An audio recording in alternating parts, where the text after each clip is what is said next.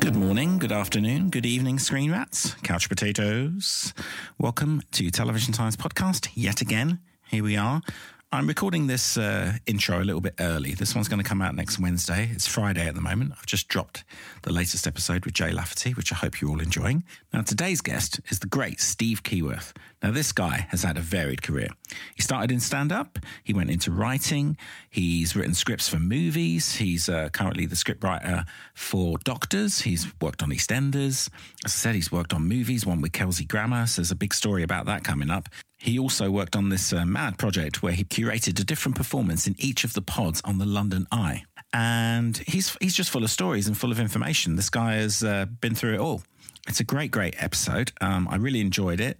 He was the first person that I'd never actually met, and we got on immediately. We started talking about urinals at one point, so there was no problem in gelling, I can tell you that. So, to today's little gripe, I guess we can call it. Maybe that's what this will become, like a weekly gripe, like an old moan at the beginning of an episode. Should we do that? I don't think so. But for this one, I'm going to talk about the thing that everyone's going to be talking about right now, which is the cost of accommodation in Edinburgh. Yep. I'm going up to Edinburgh to record some of these and to see a load of shows. Really looking forward to that. I'm hoping to do some kind of like live-ish episode from there for you guys. And I'm having to stay an hour outside because it's so expensive. And I know a lot of people who are going up there who are having to camp, staying in tents, in fields. They just cannot afford it. And I know this has been brought up by many, many other people, but I'm telling you from the horse's mouth, I have worked on that Fringe Festival. I know what it costs, and I have seen the prices skyrocket to a point which makes it impossible for anybody really to go up there and make any money. I've talked to comedians, as you've heard on here, who sell out, make thousands, tens of thousands, and end up owing the production company money. Now, that cannot be fair. And I have been in charge of those accounts. I've seen the money that comes in, and I've seen the money that we charge people, and it is not fucking fair. And I'm going to say it on here.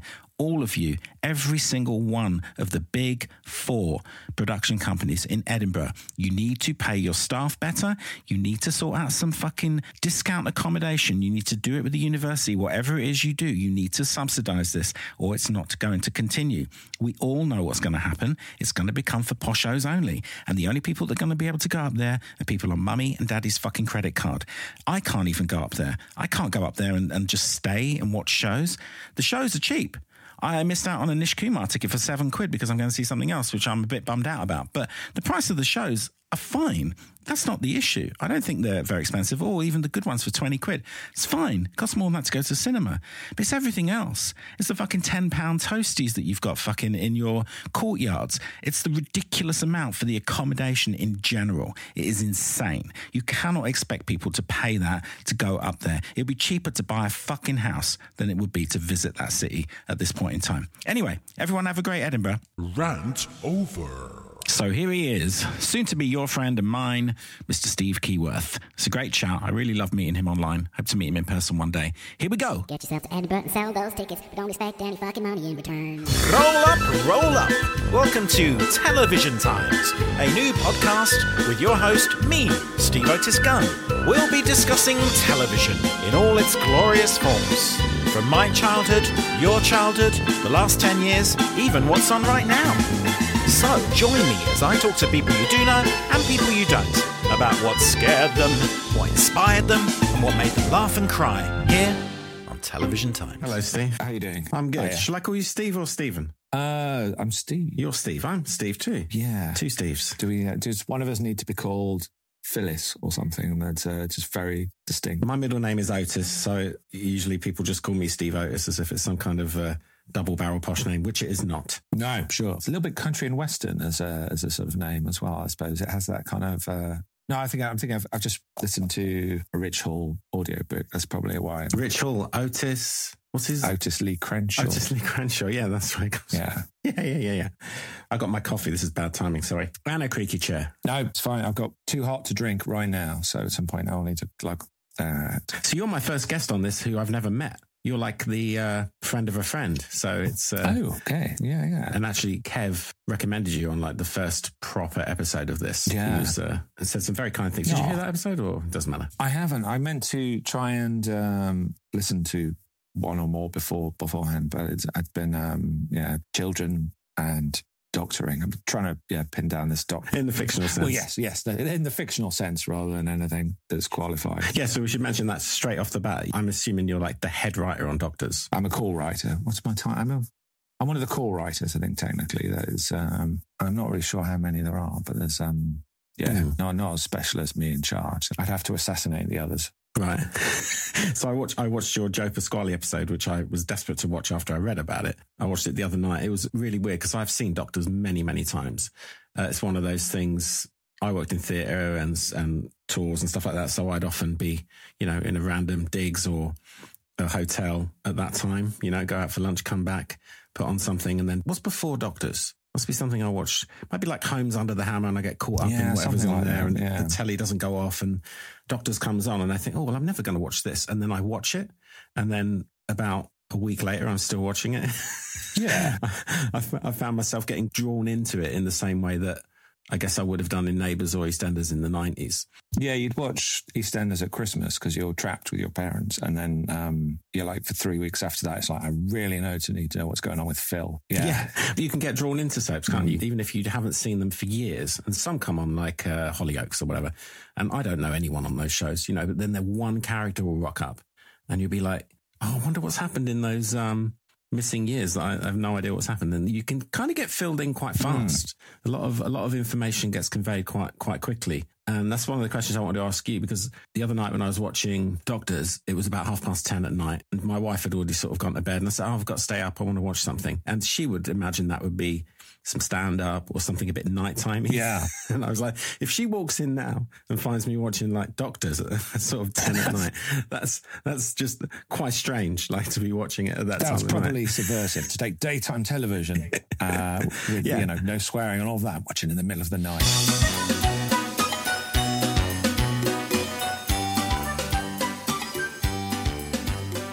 Is this it? Are we started? Yeah, we started. Okay, good. I thought we had. Oh, yeah, I just maybe come we should in. cut this bit where I ask whether we've started or not. No, I'll put that right in at the beginning.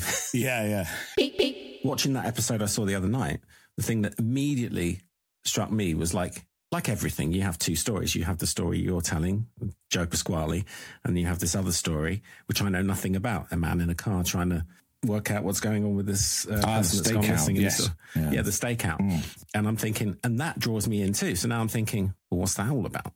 And I was wondering, do you write consecutive episodes? So you're the one writing both arcs, or is there an arc that's written by someone else who starts it and then you come in and keep that going as well as your own storyline? How does that work? It's possible to write double episodes, and that's when you get to write two together. But no, I don't write.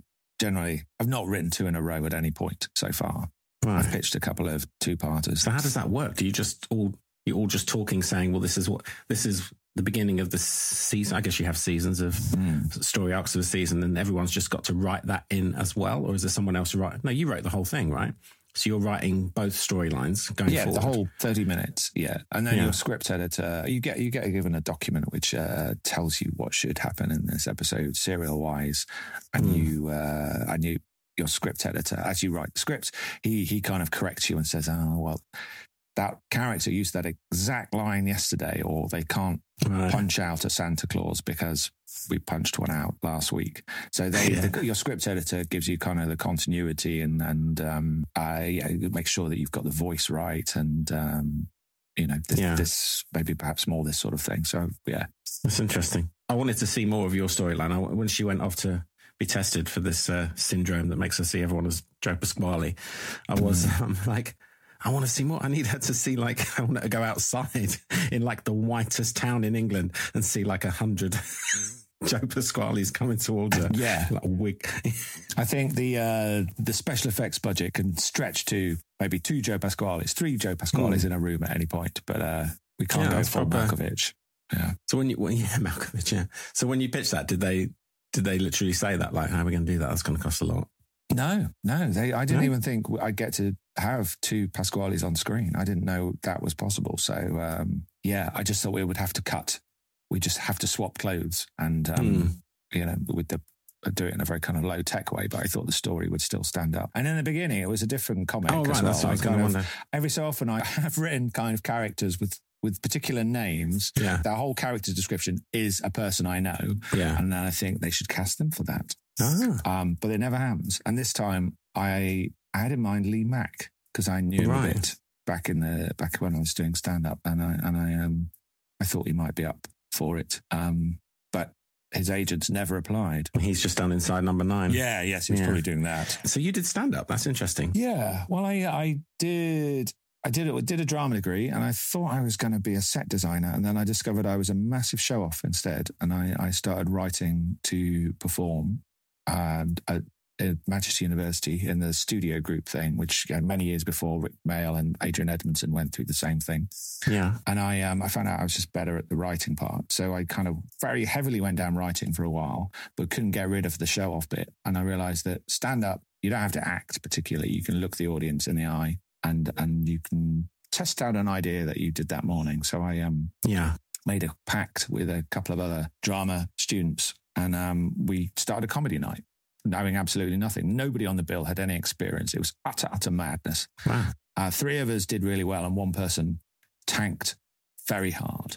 And they were the sacrifice so that the rest of us could live. Okay. And I sort of pursued that in Manchester, ran some clubs, moved to London, did the same there. And then there was a kind of shift where all the middle clubs, that was where I was king. I was on my way up. I was getting paid by the middle clubs, and just a swathe of them just died, got cancelled, disappeared. So in the kind of early noughties. That's weird. Pubs started wanting to do more food, essentially. That the gastro room pub. Yeah, there was a lot of kind of renovations, and the room was never the same.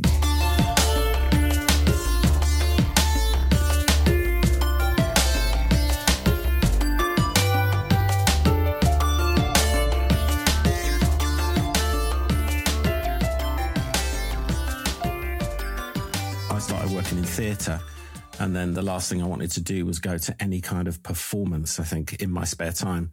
If I did anything in my spare time, it was cinema. I'd go and see I'd do a matinee of Woman in Black, go and see Nicole Kidman in The Others in the in-between, and then come back and do another show and have 7 hours of, ghost stories or whatever. But the idea of Have you seen... Go on. Have you seen more plays than The Woman in Black? I just want to check. I have seen more plays than The Woman in Black, of course. I have seen lots and lots of plays. But when you work on them, it was weird because I worked on that one and I worked on Inspector back to back for about 7 years.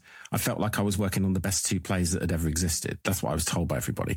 But it put me off after a while. But I liked the simplicity of it and touring. It was nice to tour with a small group of people. There was camaraderie. There was, no one was above anyone else. You sort of knew the actors, and if the actors had famous friends, you'd all go out together, and it was really fun. I really liked all that. But it's interesting you started in comedy, because that's where I've ended up. How did you find the stand-up? Did you write on stage? Did you? Well, I sort of started in theatre first, because that's what I was doing mostly in Manchester at that time, in kind of the Green Room Theatre, and then I did something for the City of Drama, this kind of big year-long festival thing where we took over this. I like derelict buildings. All right.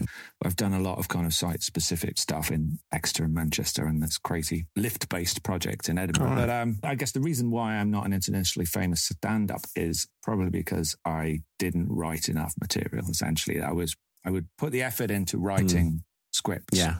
And I was starting to make a living out of that. Yeah. But I kind of like winging it a bit. Yeah. With comedy. And I had at the beginning, you kind of write these really, really wordy routines. Yes. And you just, then as you do it more and more, you just cut everything. I know. Because it's like, stop explaining all of this stuff. And I've kind of got a little handful of really great one-liners. Yeah. I had a bit that was, because I saw Stuart Lee, I was playing a club in in Kilburn, and I saw him do his bit about the inflatable ET, and after Princess Diana died, somebody leaves it by the palace gates, and he goes and sees this ET lying there, and there's just such a long, slow build-up where nobody is laughing for ages, but there's this tension because he's being so serious. So I had my own go at that sort of joke where you're just taking the piss for ages.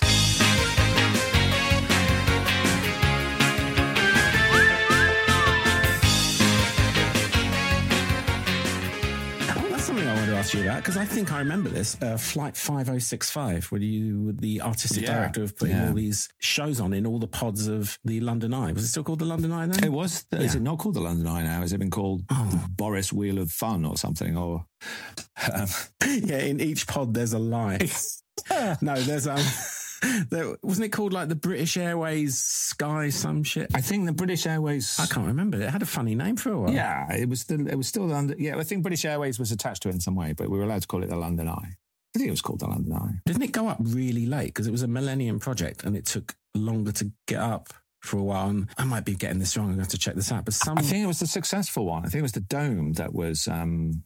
was it? Yeah, we finished it. We've got nothing to put in it. We've basically created a big warehouse that Michael McIntyre will gig in many decades to come. But I just got this memory of Virgin putting a poster up of the wheel sort of on the Thames flat and saying something like BA can't get it up.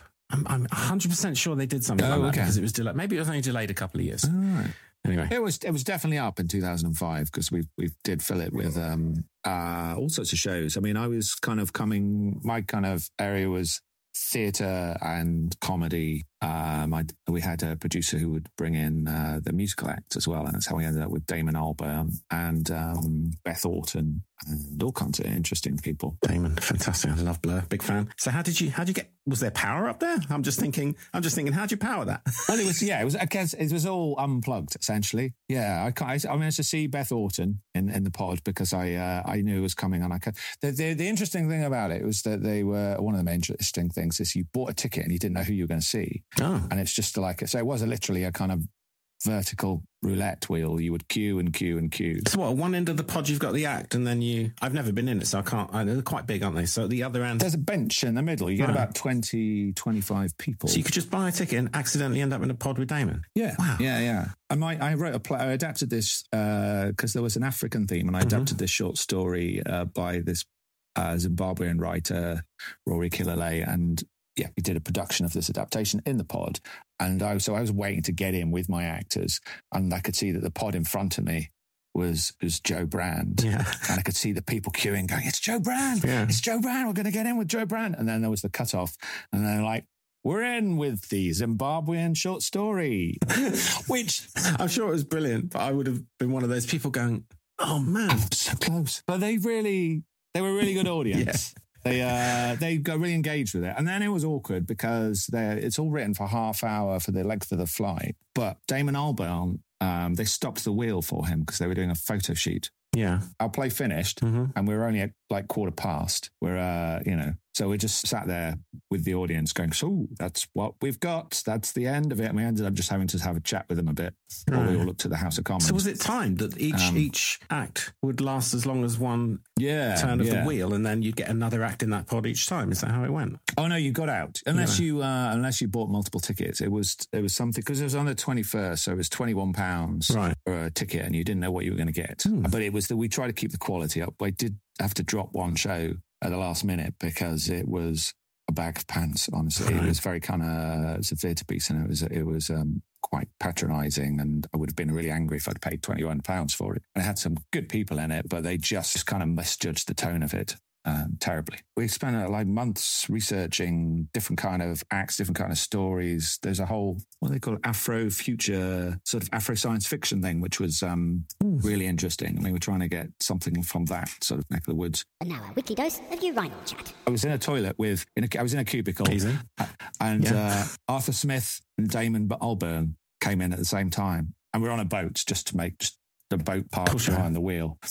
And I hear Arthur Smith say, I hear you've curated some music to Damon Albarn, and he says, I've curated some jokes. And that was it was much better timing than that, but it's a very, very small toilet on this boat with this kind of going on. I hope someone shouted out Park Life. I don't know. Maybe they did in the pod.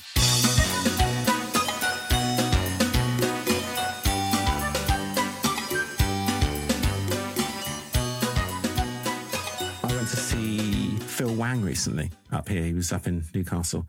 And I thought after COVID, they would get rid of those troughs, the troughs they have in men's toilets, which women know nothing about. I thought I would never have to see another man's urine past me like that ever again. And I can't believe they're back. I thought, at least they're gone. At least they're gone. They won't come back, will they? They're back with a vengeance, those things. Comedy clubs, they've all got them. Horrible. I'm in this arts building in Norwich. We've got like 2 toilets here. There's a bar and a club night, and over here I've got a drag performer, and over here there's a painter. It's very artistic. Anyway, upstairs toilet area, 2 cubicles in a corridor, and then one of those trough urinals with a curtain. With a curtain? So you just draw a curtain, yeah. What, in the individual? Essentially in the corridor, there's this trough, and then there's a curtain. It's like you're like pissing like the Wizard of Oz, essentially. You're just sort of... There's got to be some comedy in that. I've never used it. I don't believe in the curtain. The curtain is not enough security. No, the curtain. For me. It sounds like a really posh glory hole or something. Yeah. It's not, it's a black curtain. Ta-da! Yeah. It's like fringe theatre black curtain. It's not posh. Oh, I thought you were talking like big, heavy red drapes. Golden tassels. Well, it only goes down to kind of, thigh height as well. So, you know. Right. So you're still like standing. I just think it's the weirdest thing in the modern world with everything, you know, you got Elon Musk trying to go into space and things like that and go to Mars, and we're still pissing next to each other within an inch. Yeah. I just don't do that anymore. I'm a sit down guy. I'm just like, I don't want to do that. Don't want to eat jacket potatoes. Don't want to eat flapjacks. They're just ultimately... I can't eat jacket potatoes anymore. I can't. If I eat a jacket potato, me and my wife literally go, well, that's us up at 3 a.m. having a litre piss. You know, I don't know what it is about eating a potato now, but man alive, if I eat a jacket potato, it's like I've had 4 beers just before bed. That's strange. I mean, it's a skill. You just kind of liquidize potato and shoot it out in some... Maybe it's the half Irishness of me. I should be able to sort of deal with it better. I just get very bored of jacket potatoes. They just taste, there's never enough sauce on it. It's there is a trick to a jacket potato that I can make a jacket potato delicious to you. I did this thing called the GM diet a couple of times to try and lose weight. Not fast, but just I use it now and again. I do it about once a year. It seems to happen. I don't plan it, but it's just when my tastes get out of sync, when I've had too much salt or too much sugar for too long, say Christmas, you know, too much rubbish in the house, and I want to reset my palate, I do the GM diet. And what it does is you eat fruit one day, vegetables the next, and then on like the 3rd or 4th day, you're allowed a baked potato with just a little bit of salt and pepper. Yeah. And I swear it is the most delicious thing you'll ever eat in your life. It's because you've been deprived, but it resets, and it tastes no butter, nothing, just plain with some salt and pepper. Trust me, if you just have 3 days of palate cleansing, you will... you'll find the baked potato to be very, very delicious. I'm sceptical. Yeah, you should be.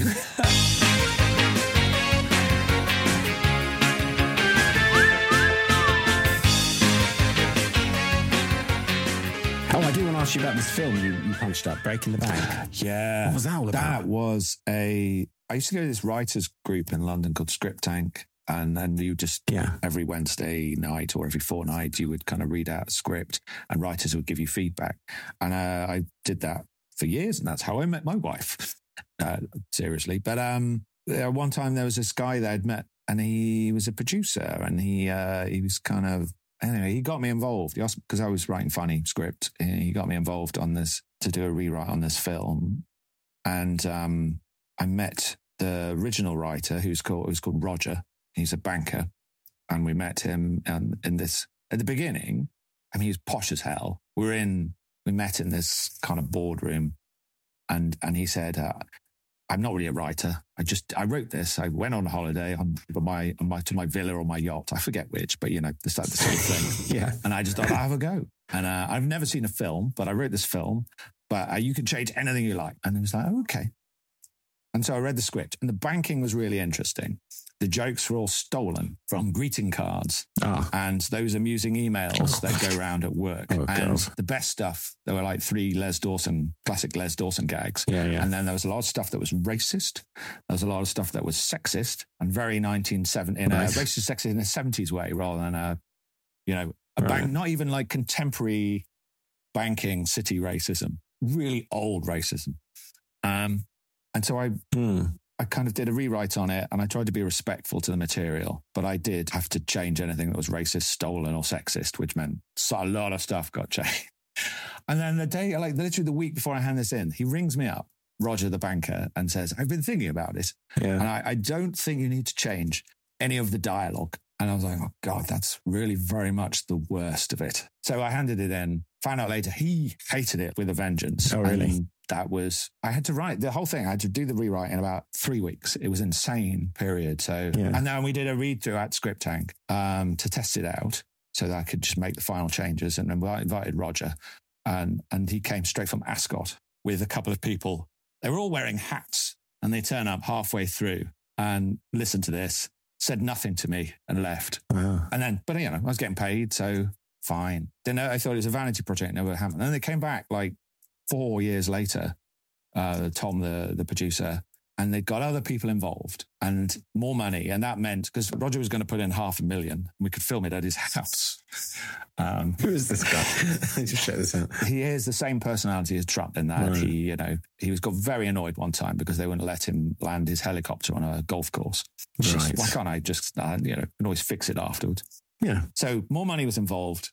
They wanted me to do another rewrite, and they said you could do anything you like this time, literally anything. And Roger is not the only investor at this point, so you're allowed to. It's not his opinion that mattered. So I fixed it essentially. The problem was the first draft, it was breaking the bank, and the bank doesn't get broken for about the first hour and a quarter. So know that's going to happen. Yeah. And the lead character does not bankrupt the bank until. So what you needed to do was just do it. First 10 minutes. Mm-hmm. So I did a sort of hangover format on it, and that he goes on the piss and wakes up. He's destroyed everything and he has to work out what happened, and then he has to try and fix it. So I just tried to fast forward through that first hour and a bit, and I just put lots of comedy in it. I reread this script recently. It was like, this is great. I do remember watching it. I know I've seen it because I it's a trailer. It's not a good film. You've got to watch it with the sound down because it looks like a film. But I rewrote it, and this time with the director, Vadim Jean, who directed all those, who did Leon the Pig Farmer back in the day. Yeah. And at that point, they were telling me as well, we're going to get Kelsey Grammer, we've got Tamsin Gregg, we've got Matthew Horn, we've got all these people. I was like, blimey. Anyway, so I and Vadim Jean loved this script. So this is the best script I've, the dialogue in this is amazing. And but Roger hated it so much, it made him ill, physically ill. He got some kind of urine infection or just some sort of, he lost his mind with how much he hated this thing because I just trashed it. So in the end, the film has mostly come back to, this moral of the story is billionaires get what they want. Or millionaires get what they want. It probably was quite a millionaire. But so there was a screening in the West End during the day in Leicester Square, and I went with a few friends to see it, and then we got drunk. And there's like one scene in it where that's exactly my scene. That's a really funny scene. Everybody laughed at that scene. Okay. But there's a lot of the sexist and racist stuff, and women being two-dimensional. It all came back. This is where we tentatively and carefully discuss Kelsey Grammer. I won't have a bad word said against the man. He did a solid job with what he was given. Yeah, of course. He's great in Frasier, and he could deliver funny material. Coming back, isn't it? But there was a madness like, Kelsey's going to do it for not very much money, but we have to put him up in Claridge's in his usual room with the white piano in it. Does he like to play the theme tune to Frasier or something? I think that's exactly it. You know what his breakfast order is anyway? Yeah, cereal. It's clearly cereal.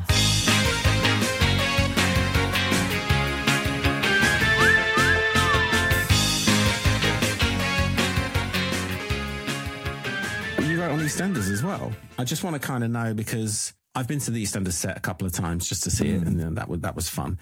And I also, when I was on tour in Australia, I was at the Neighbours set when it was in the old school in Melbourne where they filmed it. It was basically like an old school. And I was like blown away by, do you know Neighbours? You know the people in it, like Stephen Dennis playing Paul, people like that? Oh, yeah. So we went there as the sort of, the British play that's in town. So we were all treated really well, and we all got backstage and we got to meet the cast. Some of them I think are in films now. And I was just amazed at how quick they filmed it. And I was wondering if EastEnders and Doctors is similar, because what they would do in Neighbours is he would all I remember is he was in his kitchen. He got the lines just before. He said it 3 times. As we went on to the next scene, there was someone to my left. And I said, what are they doing? They said, they're editing it. They edit the show live. They literally start editing as the scene is finished. Oh, blimey. I was wondering if our soaps made that fast, because Neighbours, they're churning that out like AI. I don't think they're doing that. I think they kind of wait for a day's filming and then they edit it. I don't know if they're doing sort of post-production things as it goes along. It's fast. Doctors is fast because there are, 5 episodes a week, which slowed down during the pandemic. But that's the fastest one. And then EastEnders is quite fast, but there's a little bit more kind of wiggle room there. At least there was when there were 3 episodes a week. And are you on set a lot for these things, or? I went a couple of. I did like 3 EastEnders. I've been to Doctors a couple of times. I've done about 60 episodes, I think. Because it's so fast, It's definitely worth doing if you're a writer, just to see how it all works. It's not that edifying to see your words done. The best time I've had on set is watching someone else's being filmed, because I was interested in applying for a director scheme. So you're completely unattached to it. The first time I went to watch an episode of Doctors being filmed, I thought I'd written a comedy script, and they were filming it as a tragedy. And my editor never mentioned the fact there was a character who had an accident, a car accident, and he was using a wheelchair. And I thought, well, he's going to get better. He's one of the regulars. They never told me that there was a question about whether he would ever walk again. So I'd given him lines, kind of quips like, I won't get up. And he delivered them like, I won't get up. It was gruesome. It was gruesome to watch that getting filmed. But it taught me a lot about what I should put in this, be very clear what you're going with. Direction's really important. Did you have any funny interactions with any of the cast members on EastEnders? I met Barbara Windsor, and she said, did I write the whole thing? And I, in retrospect, I sort of said, yes, it's all me. It's more me. Yeah. But it must be mad the first time you write something and it comes out of someone else's mouth. Even if they're not doing it with the intention that you have, it must still be quite incredible. It is, yeah. I used to get people round for afternoon drinks when my episodes were on. Well, I started when I had radio play on before that, and so we'd had a kind of listening party. First couple of Doctors, I got people round in the EastEnders. But then once you get to 60, He means 60 episodes, of course, not the age 60. You can't keep drinking through all of the episodes, otherwise you've got a real problem. You'll end up on Doctors. Yeah, one of the episodes. I've been drinking so much, everyone's turned into Benny Hill.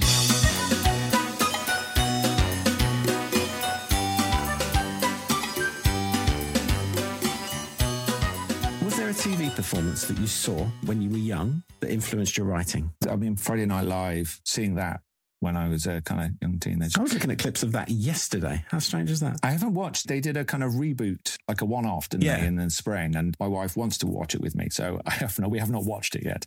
I haven't. I would have just burned through it, but I just, Ben Elton, Rick Mayall, Adrian Edmondson, all those people on the show. And then what people like the Damned doing Eloise. And there was a guy with like a flip chart and some pictures of owls one week.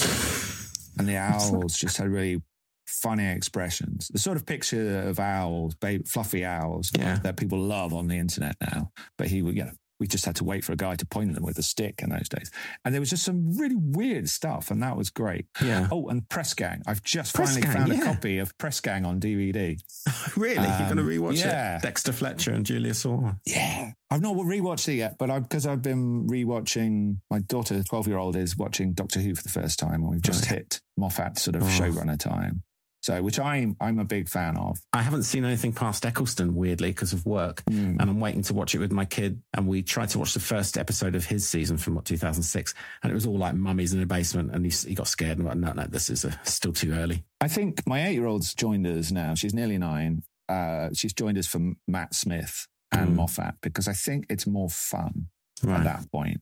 I think sometimes Russell T Davis's earlier episodes is the tone is a bit somewhere between a proper kids show when you've got kind of pictures coming to life, and then there's quite adult. Are Rose and Mickey going to get a hotel room in Cardiff? And there's a discussion that episode as well about, is the death penalty ever justified? Oh, right. So I found like some of the tone in his really, just when you're watching it with your kid, it's tricky. Right, yeah. It's tricky. What's the death penalty, Dada? Yeah, that's tricky. Absolutely. Well, Doctor Who often comes up as an answer to this question, so I'll jump straight to it. But I do want to mention, I cannot believe how young Ben Elton was when I was watching Friday Night Live, because I looked at it yesterday. Yeah. And when I was a kid, he was like, in my mind, a 30-something-year-old guy doing comedy. Turns out he's like 11 years older than me or something. It's like nothing. It makes no sense. Everyone's got younger. I don't know what's going on. It doesn't make any sense to me at all. But because you were talking about Doctor Who, can you remember a TV show as a kid that scared the shit out of you? I mean, the stuff in that Dramarama slot, actually. The Chucky was pretty damn spooky. What's Chucky? Tell me about that. Chucky, it's based on a John Wyndham story, and it's this just kind of weird flashy light in the corner of the corner of the room that is your friend, but is a sort of weird, like Charlie the road safety cat. Oh yeah, slightly more articulate. Words. But it's I saw it on a list of spooky things recently. But there were other kind of one-off drama, because there was one-off dramas, and then there were a few series that went along, which I think Chucky, and I think Press Gang kind of as well. But there were kind of some spooky ones in there.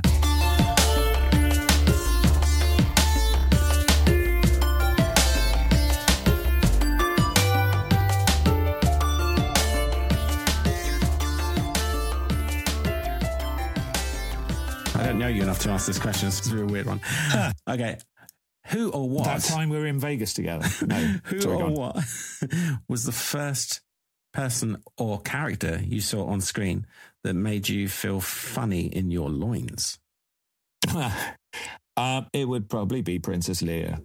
I am in traditional Star Wars white robe rather than, not Return of the Jedi. Did you see that at the cinema as a kid, or did you watch it at home on video? There was this weird thing. I was in the Cubs, and there was a thing at Christmas where this guy would turn up with a projector and he'd show you cartoons, and then it was like a 20-minute version of Star Wars. Huh. So I saw Empire in the cinema first. I didn't see Star Wars till it got re-released again, right? Or videos. Until a lot later. Was it that Christmas thing they did? Because they did a little 20-minute Christmas thing. No, it was a 20-minute version of Star Wars where essentially they just rescue Princess Leia from the Death Star and then shoot some TIE fighters and go, hey, everything's fine, and they fly away. It's like a TikTok edited video. It's like what I do with my kid to let him watch Venom, take all the bad bits out so he thinks it's a comedy. Yeah. Was there any children's TV that you rushed home to see that you had a little thing for? I mean, I did really kind of connect with Press Gang and that central kind of will they, won't they thing, and then Moonlighting. I was mad for Sybil Shepherd and Bruce Willis for yeah. No one said that. Moonlighting, that was out in the mid-80s? You'd only been a teenager. That was aimed at 30-year-olds or something, I think, wasn't it? Yeah. I mean, I was in my 12, 13. I was in the Scouts by that point because I was a very cool child. The Cubs and the Scouts. I went on to be in Venture Scouts. I stuck with that thing all the way. So tell me about Scouts, actually. I'll ask you honestly, because I do. So if my boy was to show interest in that, I do get worried about those clubs where kids go on their own with men who it links to me a little bit to I grew up in Ireland and I went for a bit of it, and I went to school where taught by priests who used to beat the living shit out of us. So I'm very skeptical of that entire world. And for me, Cubs and Scouts kind of links to it in a way. And I don't know whether I would. I mean, I do know if someone says, "Oh, do you want to join the Scouts?" I go, "No way, bunch of pedos." But obviously not. But how, you know what I mean? Yeah. That worry is there, and it's I don't know why I'd be worried now in the time where it's way more safe than it was, say, 30 years ago. But what can you tell me to reassure me on that if they wanted to do it? I don't remember any even weirdness in the Scouts. So what did it teach you? I was just. Yeah, there was this kind of place in Nottinghamshire, Walesby Scout Centre, where it was just wilderness, essentially, with a freezing pool and a tuck shop.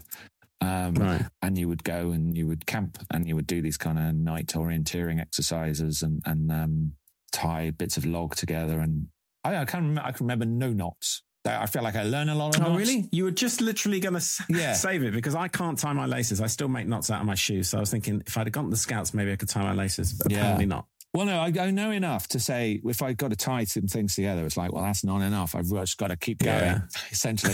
Just kind of knot it relentlessly, and that's better. Working in theatre was a nightmare for me because you're supposed to know all that stuff, and there's the one thing I definitely didn't know. There's more than one thing. And people would go, "Oh, you tie that speaker, tie that light, and can you do a blah, blah, blah knot in it?" And I'd be like, "Oh, I can't do the knot. No, I can't." So I get, "I'm not very good at knots. Could you do that?" Or I'd tie something that no one could undo the other end. I was like, I just could never keep it in my head. I don't know what it is. Just can't do knots. I've cut so many shoelaces off. So many. Get the scissors out. Yeah. And even now, I don't know if it's like a thing where you tell yourself what you are, but when my daughter says, "Can I wear these shoes?" And I always opt for the non-lace ones if I can, because it's like, that's a mummy thing. If you want those laced up, you have to talk to your mother. I do tie my shoelaces differently to pretty much anyone I've ever met. Okay. How do you do that? I don't think it's that. Can you explain? It's I get two loops and tie them around each other. And I think everyone else is going one loop, one dangly bit, and you tie it around. Yeah, they have a bunny rabbit thing now, don't they? Where they go 1 ear, 2 ears, up and through or something. All the kids learn it. There's a 70s. I remember we didn't learn with cute bunny rabbits. We learned, gravel.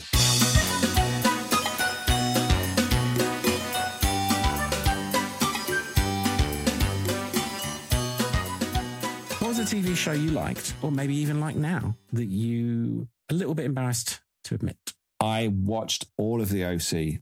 I also watched Smallville, which I'm angry about. Smallville? Are you? Yeah. That does seem like an almost waste of time. Just fly already. You irritating bastard. Just so long. Oh my gosh. He remembers to fly. He learns how to fly and then he forgets. And it's just. Oh, really? And he doesn't. It was okay at the beginning. And then I'm embarrassed that I kept going with it because I was just going, fly, just fly, get up in the air. Sometimes fly. you get caught though. You're invested. You have to find out what happens. I was watching a Spanish drama called Entrivias. I think it's called Wrong Side of the Tracks here, which I thought was all right because it has what's his name? Jose Conrado, which I like him in everything. And my wife came in, again, sort of like doctor's time at night, before question time, the half hour I get when she wants to go to bed early. And she goes, what are you watching? I said, no, it's all right. It's good. It's like a Spanish drama. She goes, it looks like a fucking telenovela because everybody's doing the kind of overacting. And and I goes, and then suddenly I saw it that way and I was like, oh yeah, this is shit. But I still watched it. I still had to know what happens. I need to know what the old man in the hardware store is going to do to the thugs in the area, in the neighborhood. But like, you do get caught up in it. If you're like, it's very hard, I think, especially with content now, to give up on something. So to admit to yourself that you've wasted that amount of time. Like me and my wife, I don't know how this happened. I really don't know how this happened. I've actually not answered this question myself because a new question.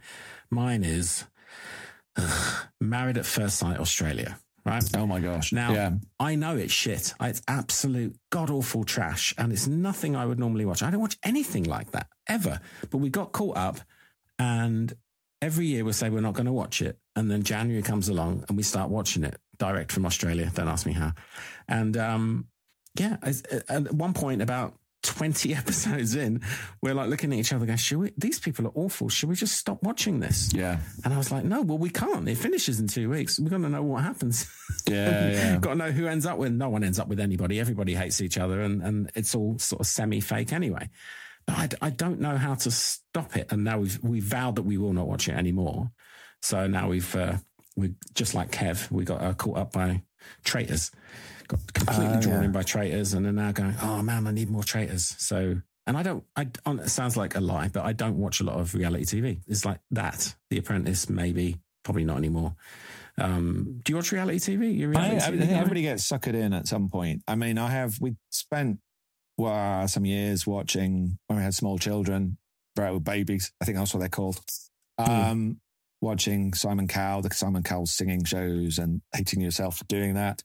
It was with The Apprentice. We were going to give it up. And then there was that season maybe 2 years ago where they had to design a logo for a boat and they designed something that looked like a poo, essentially. Yeah. And that's what the expert said. And you could see it coming. Best case scenario is a rotten banana, but it also looks like a floating turd. And then the following week, the same team invented a toothbrush. And they went, oh, it's a wand. We should do it brown. It was like, it looks like a poo again. Yeah. That was gold. That series was amazing.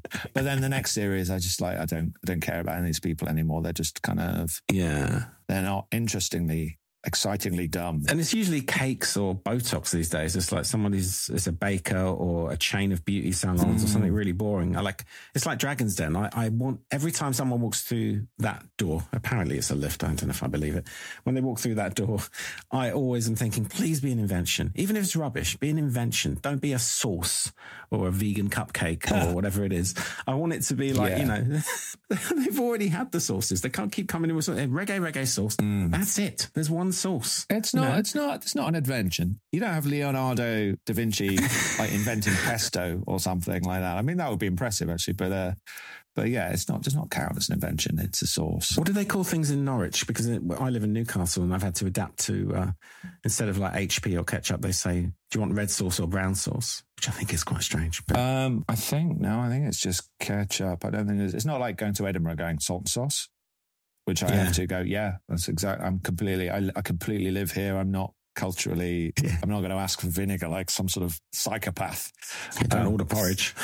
Do you go up to Edinburgh a lot then? Or? I did, oh my gosh, I've done about 14 or 15 Edinburghs, and starting in children's theatre, then theatre, and then stand-up, and then improv, and I did the TV festival one year because we got shortlisted for a thing, and then... Nice. Yeah, so I found out you can really, it's possible to destroy your body in a weekend at the TV festival in the same way that you might do it in a month if you were, you can really fast forward the process. I ended up having a curry with Chris Chibnall and Neil Cross, which randomly, because I met with a friend and they were there, and I was very excited because I'm a big fan of Luther and I'd read a lot of his novels as well. I had to meet Neil Cross. And Luther is so dark, but he ordered a korma, and this kind of slightly perturbed me.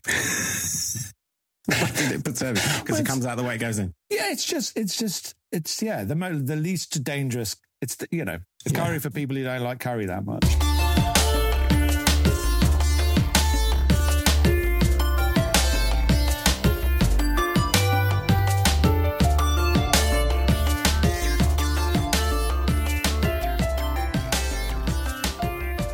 Yeah, I've been up since it really got crazy. I used to just kind of go and wing it a little bit. Sometimes if I was just going for a short journey. I remember going up to Edinburgh during the Fringe to see, like, early 2000s. I went to see Ben Folds play live in Edinburgh. Oh, cool. And I got a room in a hostel off Princess Street, me and my mate, a twin room. And we went to see Ben Folds and we went back. We didn't even know the Fringe was on until we got there. So it was just like, there were rooms available. And now, I mean, good luck. Good luck. There he goes again, banging on about Edinburgh as usual. So, Steve. Yes. Probably from childhood because, the era we both grew up in. I mean, a lot of people do, and they grow up in their childhood time. Yeah, yes. Good one. What's the TV show that you saw on television growing up that you would consider to be absolutely unacceptable by today's standards? I feel like there were some television programs for kids that were just so boring. I mean, I know Why Don't You? I think people are very nostalgic about Why Don't You because of the theme tune. But they could swing from like the fun ones to this is really bad, but there is nothing else. Why aren't they showing one of those Bugs Bunny movies, which are essentially just cartoons back to back for an hour and a half? That's when I was kind of in heaven. I don't remember the content of Why Don't You, but it was the only show I remember that was presented by kids. I guess quite obnoxious ones. Was it Welsh? Was it HTV? I feel like there were different regional versions. It might have shifted a bit. I don't know. It's all foggy. Yeah. But so nothing terrible, just kind of things that were kind of boring. I've rewatched some Hello. I saw an episode a few years. Well, so anytime you see a couple of years ago, it's now about 5 or 6. 2005. Yeah. Absolutely. Pre-pandemic, had some years. And I laughed again. Yeah. Is it okay? Yeah, it was all the candle with the handle and the gatto on the gatto from the chateau, which contains the picture of the fallen Madonna with the big boobies. Yeah. And I laughed. That was caught me off guard. And I did just watch all of that stuff, I guess, because there was no choice and Heidi High and all that sort of thing. Yeah. So I remember feeling like this is when Heidi High is really starting to lose it now. It's not the high bar that it was at the start. I've worked with Sue Pollard. She's a very nice woman, but only if the sound works. Sortez ce putain de son. I remember my nan really liked Hello, and I'm going to say late 80s, early 90s, I took her as a treat to see Hello live at the London Palladium. I saw a live show of it. Wow. And everyone was in it. It was all the originals and it was very funny. I just wonder how it would have aged, how all the gags and the sexism. And I guess it's not racist, is it? I mean, you're doing a funny French accent. I guess that's one of the accents we're still allowed to do in some way or form. It Ain't Half Hot Mum is felt a bit iffy at the time, even. And I was at a comedy event run by BCG Pro back in May, and there was a guy in the pub afterwards who was bemoaning the fact that we couldn't make It Ain't Half Hot Mum anymore. Well, you could, but you'd get actual Indians. Yeah, this is true. Yeah, but it would be. You just don't need a blackout anymore. No, this is right. But it sort of survived because of Windsor Davis is that personality. Yeah. And the Dom DeLuise, he the short guy with the hat, and he was always playing. I had a Saturday job in a shoe shop later on, and he kept singing his songs. He was coming to sell an album in shopping centres quite a lot.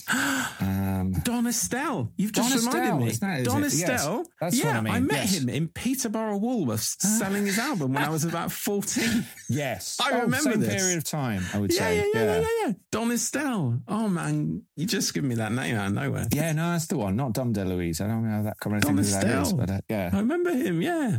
That's hilarious. Did he have a name in it, like Lofty or something? Was he called? Did he have one of those? Yeah, which is funny because it makes him sound like he's tall, but hilarious. He's not tall. Yeah, that's what they did. Everything was in reverse. And there was I guess they had like the first overtly gay character I think I ever saw. What was his name? The guy who played the camp guy was always dressed up as a woman and stuff like that. And I never saw that before. When that guy came on, I lived with my nan and granddad, so I was like a generation behind's viewpoint in my lounge. And my granddad would say very awful things about that character, as you could imagine. Yeah. A 60-year-old man in the 70s would be saying. Melvin Hayes. There we Melvin go. Hayes, of course. Melvin Hayes. Definitely the first overtly gay character I ever saw on television. 100%. Are You Being Served as well? Is that same kind of period? Which one came first? They were re-showing the movie on Channel 5 or something. Well, that hasn't dated very well, I would imagine. That was very... That's going to be full of ass grabbing and harassing women, I would imagine. Yeah. The hairdresser character has like 5 buttons undone. It's like pretty much like bare-chested. Really? Just really shit goes all the way down. You know? Is it the kind of denim advert for men? The kind of 70s hairy chest kind thing? Of more of a floral or kind of light silky shirt. Right. But now you're making me think of... God, I'm getting them all mixed up now. Reggie Perrin, the original Reggie Perrin. Wasn't there a character like that in Reggie Perrin as well? Yes, there was. I think there was as well. So, yes, but it was the joke. They were the butt of the joke. It's the problem with all of that, I think. But it ain't our fault, Mum. God. And Windsor Davis did another thing, didn't he? Never the Twain. Never the Twain. Yeah. Never the Twain, where he was an antiques seller with the other guy, Smallbridge. I just remember he used to go around saying... Donald Sinden. Yeah. That's it, yeah. Yeah. I used to watch that. I bet it was terrible if I was to watch that now. Yeah. I remember some of these things quite fondly, and I sometimes still do a kind of sort of... Yeah. Actually, it sounds more like Colonel K than Lobby Boy. Than either of them at the moment, but... Well, a good thing to end on then is you are apparently, whether this is true or not, writing a sitcom. Is that correct? I've got a couple of things. I've got something called Here Comes the Science with the same producer who did Breaking the Bank. He's this was the script that got me into Breaking the Bank in the first place, actually. And he's always liked it. And he's got a new company now. And they've been doing a lot of behind the scenes stuff with, there's a blockbuster film made and they do those documentaries that go on the DVD release but they're trying to make original content. So he's trying to sell that. And I'm working on another script with a writer, Alia Solomon, which my agent really loves. And we're hoping to get that out ASAP, really. Is that comedy or drama? Or? It's comedy. It's something we kind of collaborate on together. It's I feel I'm being a bit mysterious. Oh, it's okay. You don't have to give too much away if you don't want. Yeah, I don't really want to say too much about that at the moment. Fine. But No worries. it's kind of quite a simple premise, but quite a different kind of world. And I'm really excited about that one. Yeah. It's sort of mainstream in a way. We got turned down by Channel 4 and they said, we really like it, but it's probably more in that sort of ghosts, BBC One kind of thing. So yeah. Get some of that ghost cash. A bit like ghost action. Absolutely. But the other one is it's all new. So and I feel really good about it. And having a co-writer as well, you can both extra excitement. You can make each other excited. And I'm looking forward to that getting out there. But then there is the possibility of you've got to stick your neck out, haven't you? There may be rejections, and that's always a lot of stuff I really like turns out to be like pet projects that people had on the back burner for decades, and they finally get to do. So good luck with that. I hope that works out for you. Both those projects sound great. So we've already talked about your upcoming projects, so we don't need to plug anything. So all I need to do is say thank you, Steve, for coming onto Television Times podcast. This episode will be out just for your benefit in August the... I thought you were going to say at 3:30 today. So you're not editing it live, like on Neighbours. Insert theme tune of Neighbours here. Actually, we can't afford it. Thank you for coming on. I really appreciate it, especially since we have never met. You're my first unmet guest. Is that words? Is that how you write words? You're right. Those words could work. Unmet, I mean, they sort of unmet have. Word? Yeah. Unmet man? You're the first unmet man. Unmet man. Makes me sound slightly mafia. I haven't been met yet. I want to be a met man. All right. Thanks, Steve. I really appreciate it. Thank you. Thanks for having me. I'll stop the recording now. Cheers. All right.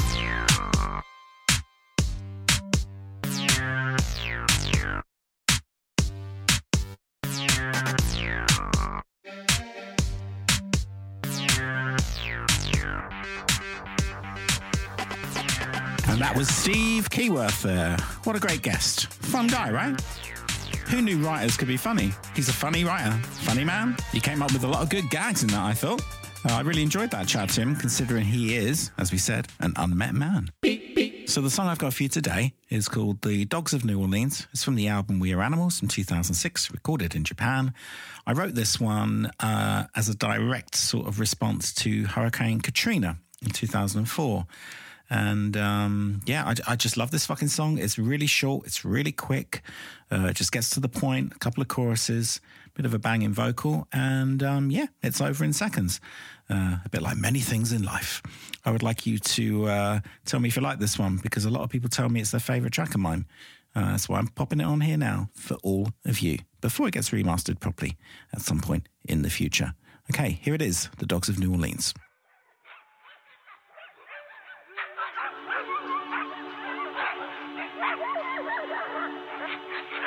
You know, God is looking down on all this, and if they are not doing everything in their power to save people, they are going to pay the price.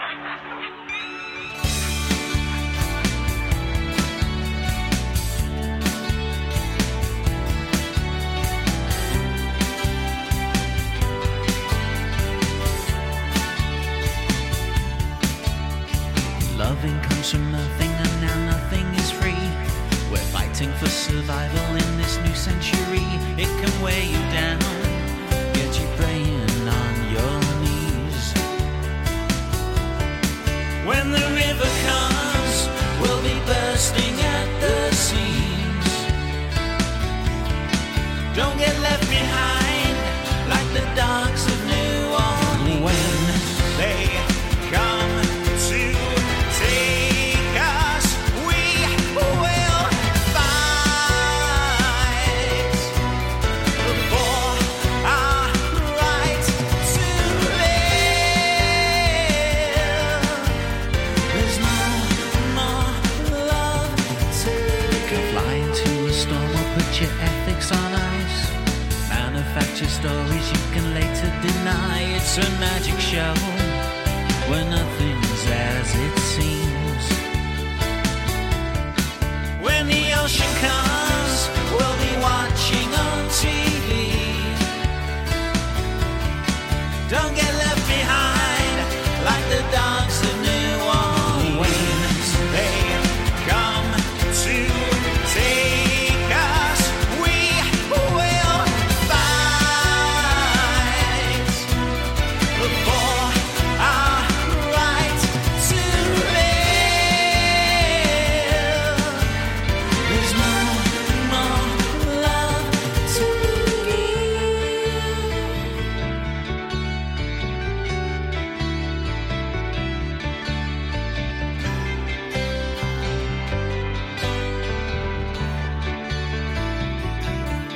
Don't get left behind like the dogs of New Orleans. I don't know whose problem it is. I don't know whether it's the governor's problem. I don't know whether it's the president's problem. But somebody needs to get their ass on a plane and figure this out right now.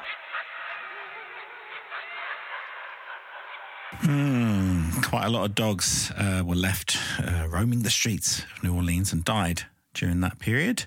A bit dark, isn't it? A bit dark. A lot of people too, of course. I'm just taking that one point to write a song about. It wasn't really about dogs, though, was it? You could work that out. Okay, guys, I hope you liked that. I sound like a YouTuber. Okay, guys, I hope you liked this episode this week. Please come back next week for more. Imagine if I talk like that. Fucking hell. Anyway, see you next week, guys.